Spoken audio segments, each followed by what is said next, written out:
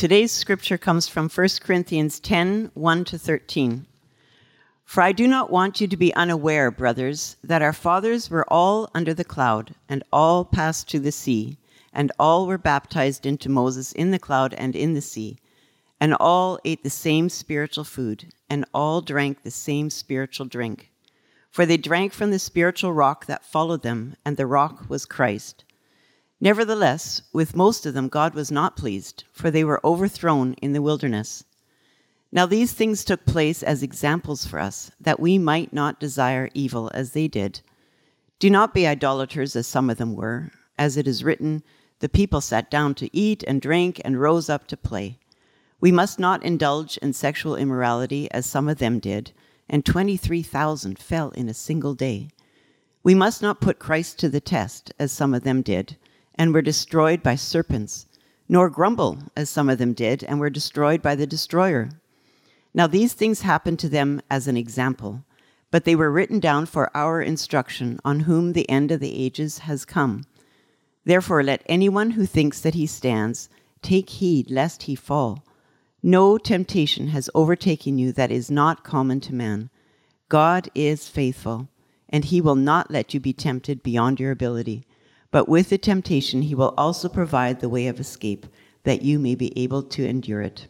You may be seated. Let me pray for us as we're seated. Father, we thank you for this word. We thank you for the generational instruction it is to us. We thank you for the beauty of the gospel, and we pray that it would land firmly upon our hearts and that it would be both convicting and strengthening and informing and transformative. And we just pray all of this in Jesus' name. Amen. Amen. As we are now back into 1 Corinthians. If you're new with us, we've been in 1 Corinthians since September. This is the 24th Sunday we've been in it, and we're not done yet. Don't worry, the weirdest part's still to come. It's great. Today, the way we're going to look at this text, I'm going to give you an outline, 3 points that we're going to navigate our way through this text with. We're going to talk about blessing. We're going to talk about warning, and we're going to talk about assurance.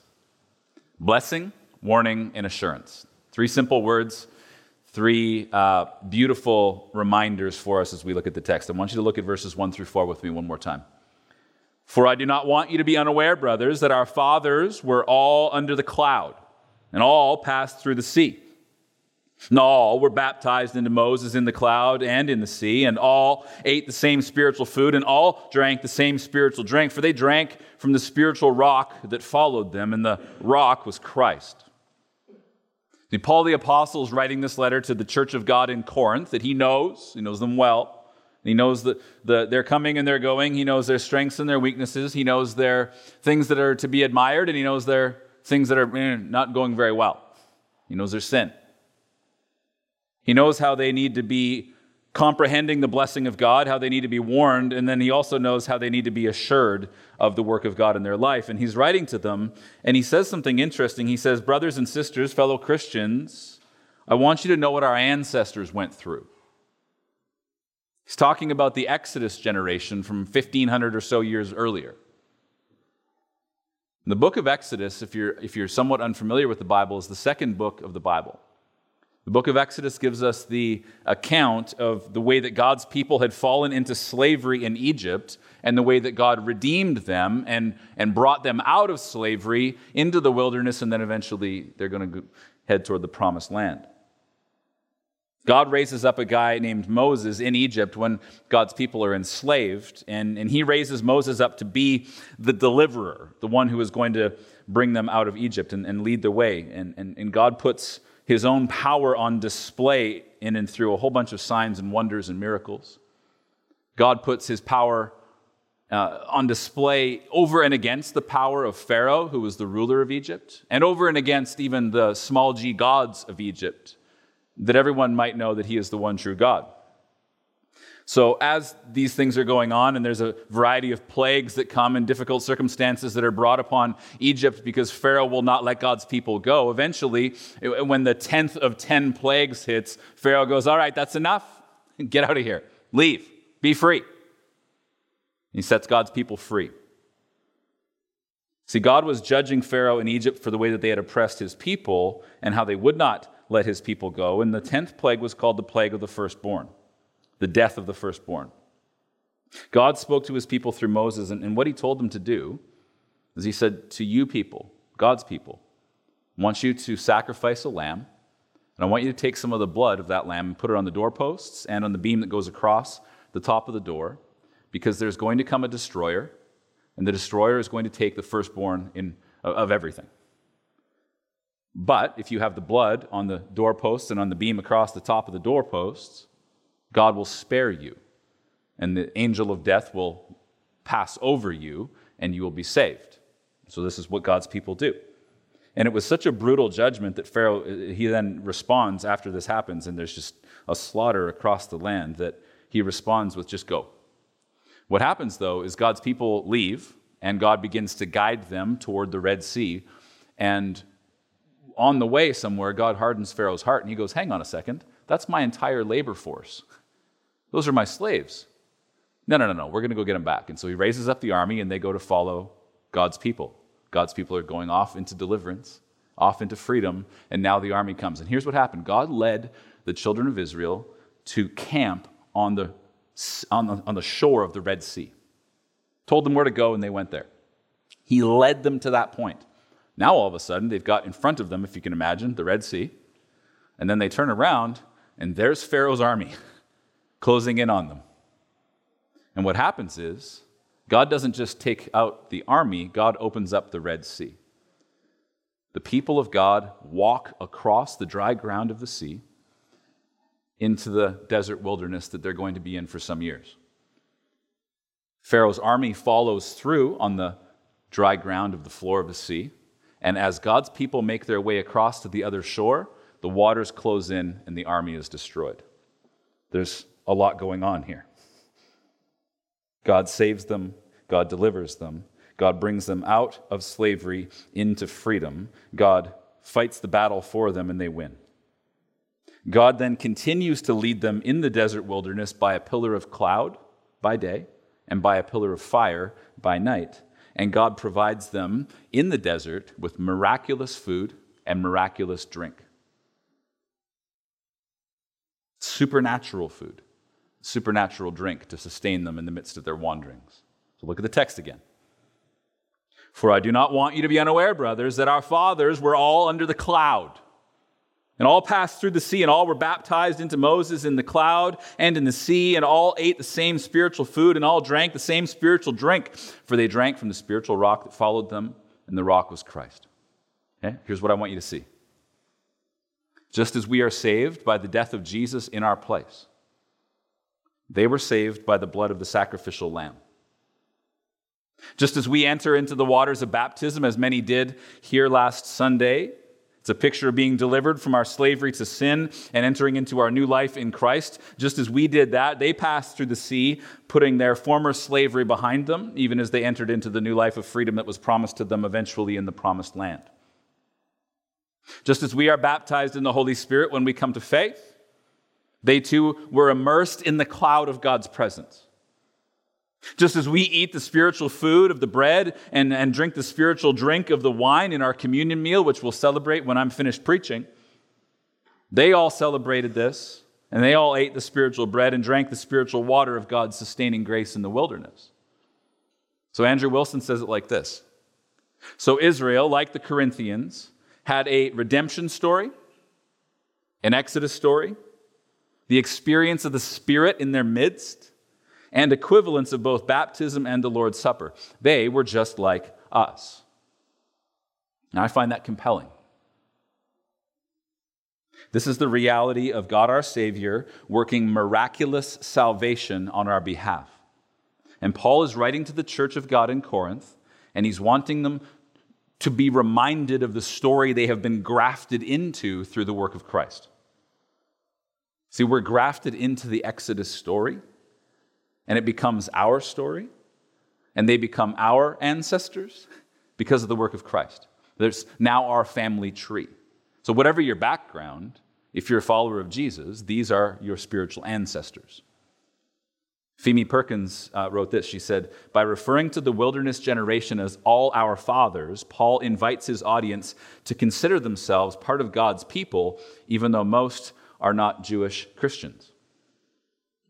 Okay? We serve the God who saves, who redeems, who adopts, and who makes good on all of his promises. This is the reminder of the reality that you serve a God who is the same yesterday, today, and forever, that he is the one God who brings all of his people to salvation by grace as a gift.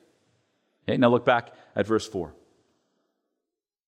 All drank the same spiritual drink, for they drank from the spiritual rock that followed them, and the rock was Christ. And you go, that's a weird sentence.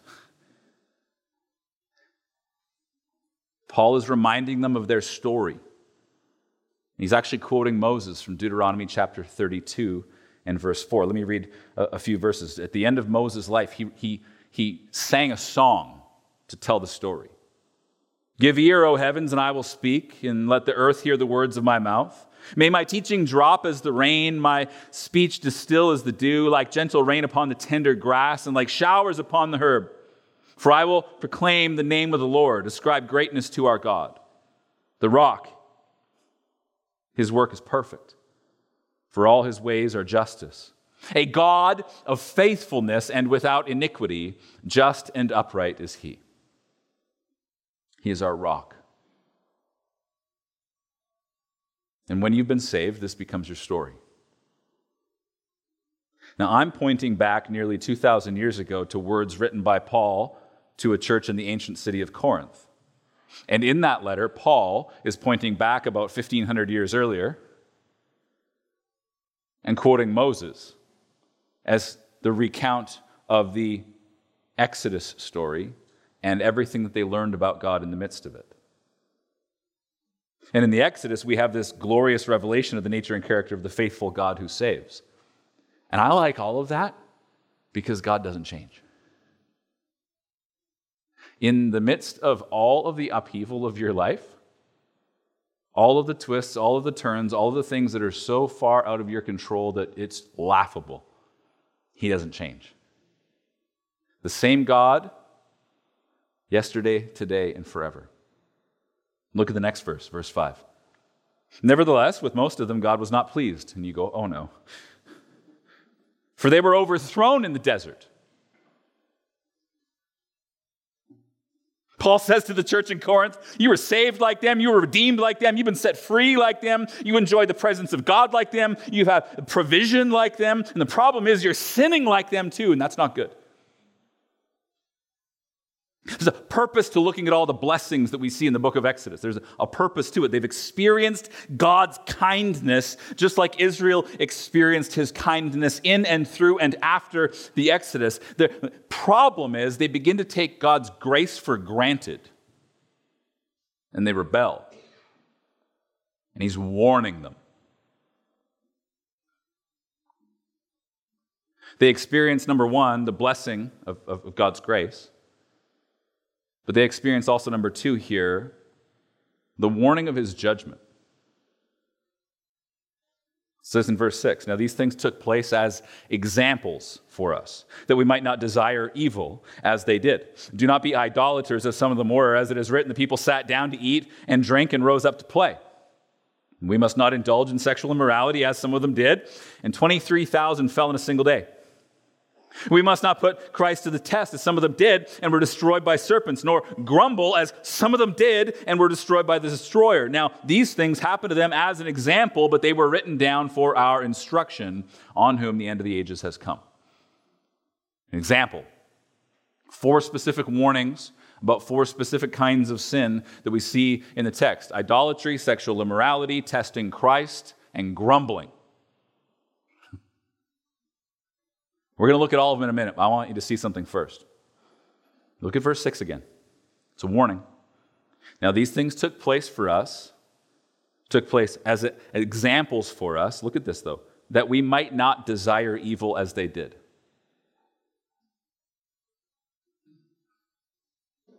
That we might not desire evil as they did. All this stuff happened, Paul's saying, and he's reading it, you could say, Christologically. He's reading it for all of the events that happened, coming to focus so that he could disciple the Corinthians. And he says, look, there was an example here set for us so that we might not desire evil. You see that?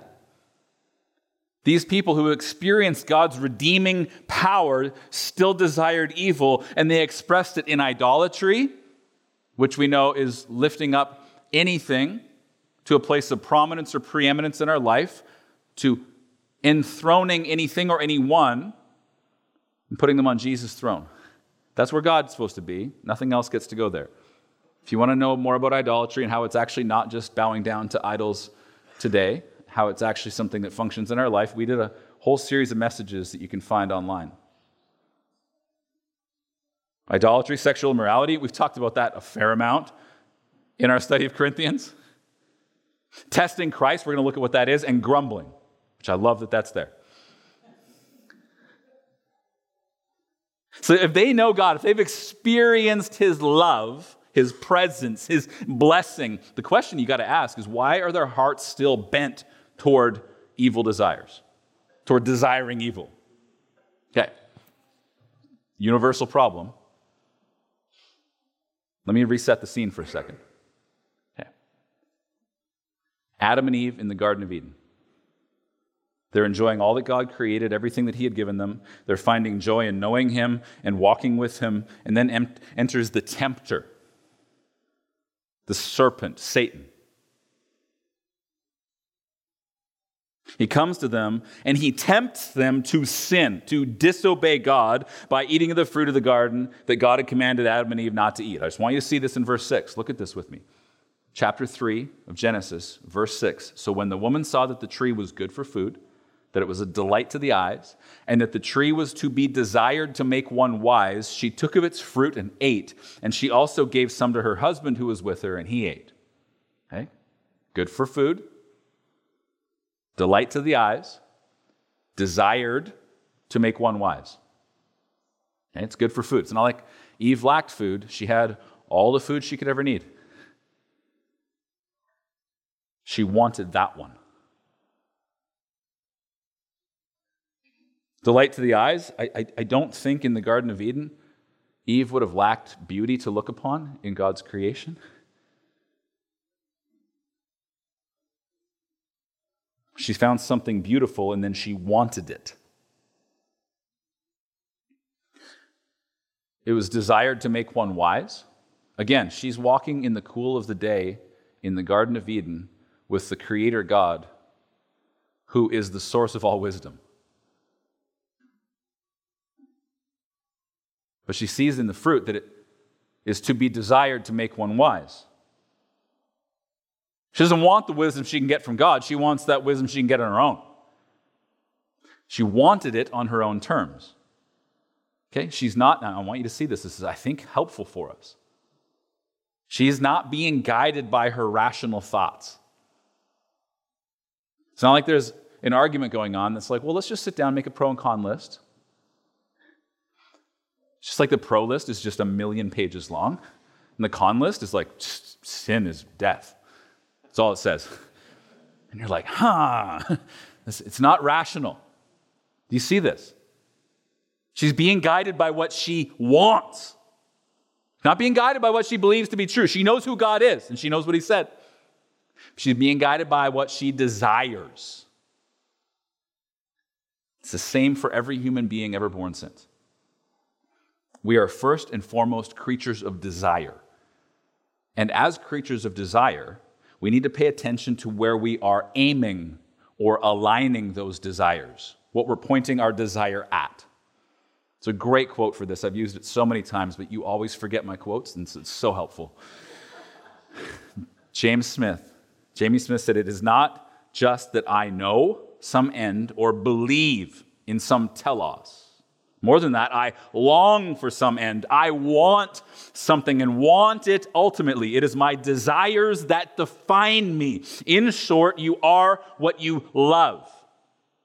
When he says this telos idea, it's this ultimate object or aim. Think of it like a target. We're all pointing at some telos, some aim, some end, something ultimate that we are living for. And what he's saying is that every single human being is a creature of desire, and we are defined by what we aim our desires at. Desire in and of itself is not a bad thing. But what are you living for? The Adam and Eve didn't make a mistake of having desires. God created them that way. He created you that way too. Desire is good. It's the object of your desire that might get you in trouble. The problem in the Garden of Eden was directing that desire to someone or something other than God. Their mistake was directing their desires in a direction contrary to what God had said was best for them, okay? Paul's point back in 1 Corinthians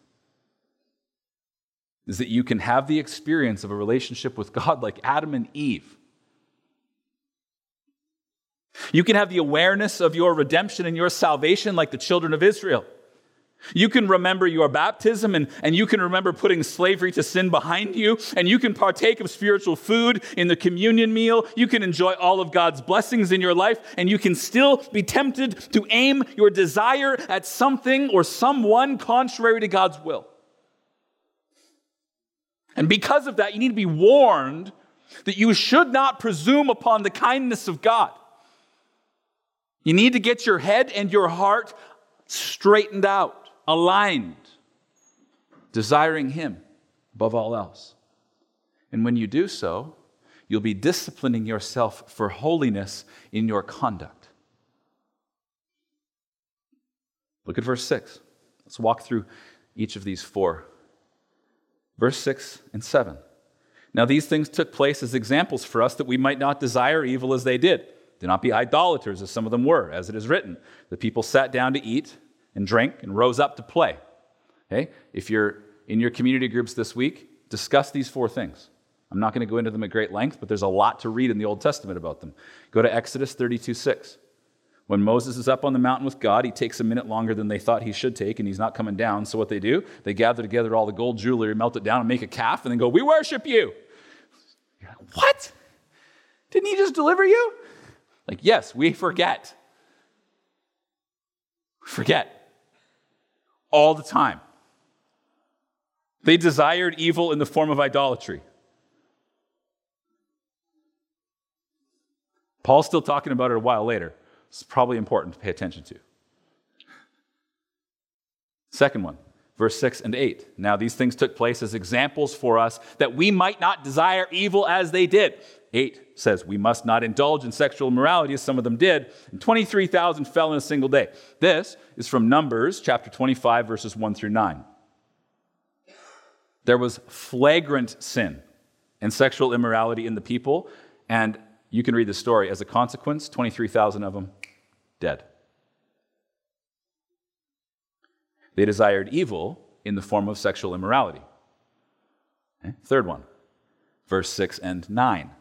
Now, these things took place as examples for us that we might not desire evil as they did. Verse 9 says, we must not put Christ to the test as some of them did and were destroyed by serpents. And you're like, that is a juicy story. Let's go. Numbers 21, verses 5 through 9. Okay, putting Christ to the test is basically not trusting him. It's not trusting his promises. And in fact, it's actually showing contempt for his gifts and provision for you. In the passage that it's referencing, they were rejecting their deliverance from Egypt. They're like, man, we could have died back there. Why'd you bring us all the way here just to die, Moses? They're rejecting the miraculous food that God's bringing. There's like miracle bread on the ground so you don't starve. And they're like, this sucks. I had this yesterday.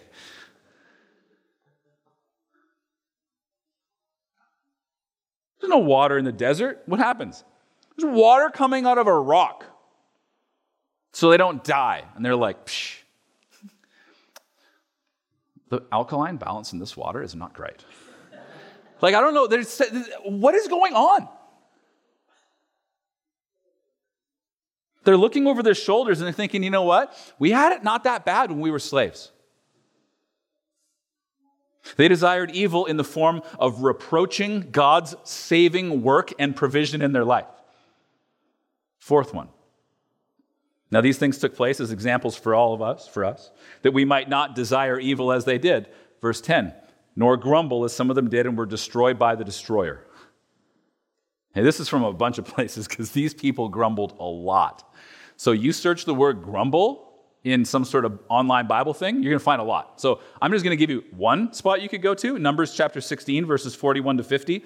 There's a plague that comes upon the people because they're grumbling about God and the way that Moses was leading them. And it's really not that far off from what they were doing when they were putting Christ to the test. But their grumbling is ultimately like it's a picture of their dissatisfaction with the life that they're living, and it amounts to thanklessness. And in the end, it means they're desiring that which was they were in bondage to. They're desiring that which they were saved from, which means they're desiring evil. And they don't like God saved them, and they're like, I do not like how he did that. Moses is leading them through the desert. Moses has no clue, just so you know, just like every leader you've ever met in the church. Okay? He has no clue what he's doing. He's always going like, God, I don't know what to do. And he's like, I know, I haven't told you yet. Okay? Moses is leading them, has no clue, didn't even want the job, like some of us. I didn't want to be a pastor. I wanted to be wealthy. Joking, I love it. Moses didn't want the job, didn't want to speak. God's frustrated. I mean, there's all sorts of things going on. And then Moses does the thing that God calls him to do, and people complain about it all the time. They're grumbling. Moses, we just could have died back there where we had meat at the camp. Like, he's giving you miracle food every day. Anyways, you get it. Here's the genius of Paul the Apostle. Look at verse 6 again. Now, these things took place as examples for us, that we might not desire evil as they did. Idolatry, sexual immorality, testing Christ, and grumbling. And then you get to verse 11. Now, these things happened to them as an example, but they were written down for our instruction, on whom the end of the ages has come. Okay? Their example for our instruction. Okay? What sin, perchance, were the Corinthians struggling with? Idolatry, sexual immorality, testing Christ, and grumbling. They had the same grace-filled deliverance from their slavery to sin. And you can literally map the Exodus story onto the story of salvation. It works the other way. The Exodus is first. We look back at it as the pattern or type. But you can now, just as you can do that, you can now take the evil desires of those who were saved in the Exodus, who were wandering in the wilderness, and you can map them onto the church of the sin of the church of Corinth. It's the same thing. Okay? There's a warning here, verse 12. Therefore, because of all that I just said, let anyone who thinks he stands take heed lest he fall. It's a very strong warning. There's actually warnings and assurances all through 1 Corinthians. I quoted him already, a guy named Andrew Wilson. He wrote a PhD dissertation on the warnings and assurances in 1 Corinthians. If you're interested, it's out of stock right now. It's only $128 on Amazon anyways. Warning and assurance, warning and assurance, warning and assurance, warning and assurance, all the way through 1 Corinthians. This is a very strong warning. Who's he warning? Christians. People who are part of the congregation in Corinth. So he says, therefore, because of all that, because all their sin, their rejection of their warnings, and their destruction, he says, therefore, church in Corinth, pay attention.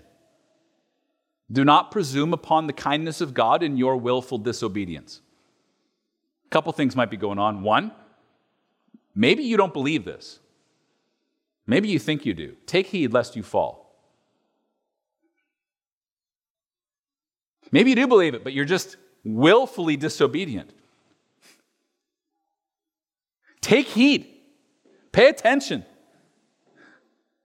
See, in their experience of grace, they continued to presume upon the kindness of God, and as a consequence, they desired evil, not God. And this warning is actually part of God's blessing in their life. See, if we understand it, the warning is part of God's grace to them. Why? Okay, Paul says, take heed. Pay attention. Notice something here. Okay, take heed of what? Well, take heed of the way you're living in light of who God is and in light of what he's done. Take heed that you really know and serve God. Verse 13. No temptation has overcome you that is not common to man. God is faithful, and he will not let you be tempted beyond your ability. But with the temptation, he will also provide the way of escape that you may be able to endure it. God is faithful. He's driven his whole point from, hey, remember what happened to our ancestors? He drives the whole point through a whole bunch of warning passages to God is faithful. This is the good news. They have experienced the blessing of his grace. Number 2, they experienced and needed to hear the warning of his judgment. But that comes with number 3, the assurance of his faithfulness. Take heed. When you know the blessing of salvation, you hear the warning to consider how you're living, you take heed. Don't forget the power to obey God and the power to glorify God and the power to turn your desire from evil and repent from that and turn it into a desire for God. The power to actually do that comes from the God who is faithfully providing you a way of escape from your temptation to sin. It is as though, if I may, it is as though he continues to provide you an exodus from your slavery to sin. He always provides a way out. Why? Because he's faithful. Okay, if you tuned me out like when we were doing the elder installation, and you're still here, but you're just here in body, okay, come back. I know this happens from time to time. It's okay. Okay? If you missed everything else, hear this. Paul is writing this letter to the saints in Corinth. These are not sinners, categorically. They are saints who keep sinning and need to take heed, lest they fall.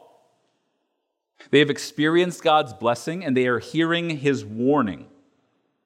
But what does Paul say in this warning? Does he say, take heed, do better, and try harder? It's really up to you? The problem is, some of you actually believe that.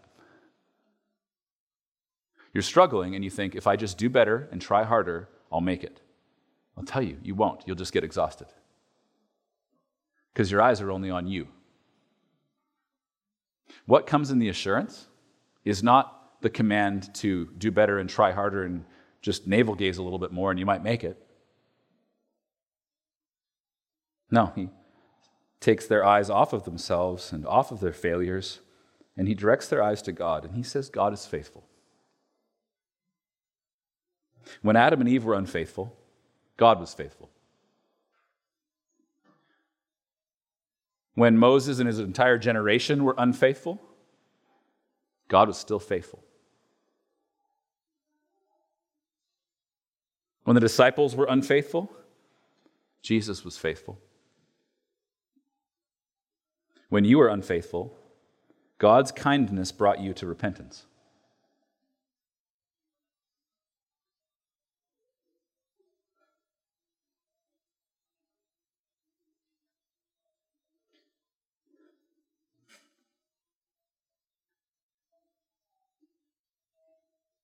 The assurance that you who love God need in this moment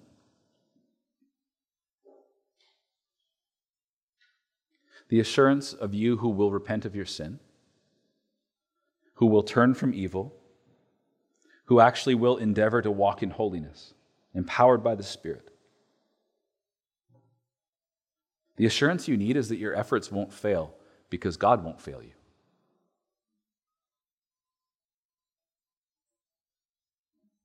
God is faithful, and he gives you the power to persevere. In fact, he opens up the door to escape the temptations that are going to come your way. The temptations have been coming since the Garden of Eden. The people who were miraculously delivered out, and I mean, you got to think, they walked through the Red Sea on the dry ground, and then they fell into idolatry, sexual immorality, testing Christ, and grumbling. Same temptations, God's still faithful. The temptations are going to come for you too. Look at the first part of this, though. because I think it's helpful. Verse 13. First part of verse 13 says, no temptation has overcome you that is not common to man. I just want to be honest with you for a sec. Like, as though I'm not always honest with you, right? Maybe a little extra honesty today. I love you, so I can be honest with you. I know that. Thank you. You're not special. Like your mom lied to you.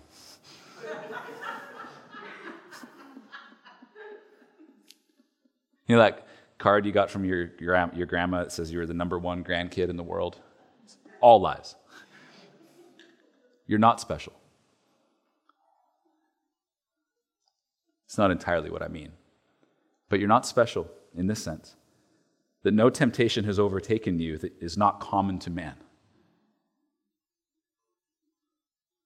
For thousands of years, people have been walking in relationship with God.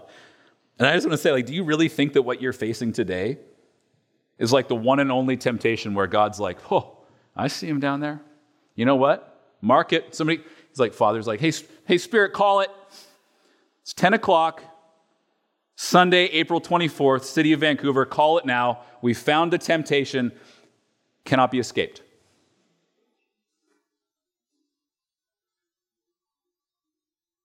What you're dealing with is not unusual. Our generation gets a little grumbly. Well, honestly, didn't know how to deal with social media. Yeah, sure. Also, you don't have to dig your own food and stuff. There's difficulties in life. Everything's online. Yes, also, you could have not been able to read and somebody was just duping you because they could read it in Latin. I'm just telling you, there's a lot of different things through history that are difficult. You're not special. Your temptation to sin is no more special than any other person in the history of humanity. And the same God who upheld them upholds you. That should warm your heart. He's the same yesterday, today, and forever. He's the same 1,500 years before Paul talking about the Exodus, and he's the same 2,000 years ago talking about the Corinthians. We're just as messed up, and he's just as good. He's mighty to save. God is faithful. See, is all your hope wrapped up in your grip on God? How much you can hang on to him? Or is all your hope wrapped up in God's grip on you? That tells me everything I need to know about all your theology. If it was my grip on God, not only did I slip, my fingers slipped, I let go thousands of times. And he just hangs on to me. And he says, there's no temptation you're facing that is uncommon to man. Come here. And we'll provide you a way of escape from that if you'll depend on me. Look at this one more time. I want you to take this home with you. Verse 13 says, no temptation has overtaken you that is not common to man. God is faithful, and he will not let you be tempted beyond your ability. But with the temptation, he will also provide the way of escape that you may be able to endure it. Okay? 3 practical ways that God will provide you the way of escape. Number 1, remember the blessing of his grace. Number 2, heed the warning of his judgment. And number 3, meditate on the assurance of his faithfulness. Some of you say, I don't bring application. There you go. The whole sermon. It's actually just our staff that say I don't do application. The rest of you love me. Remember his blessing, heed his warning, and meditate on his assurance. God is faithful.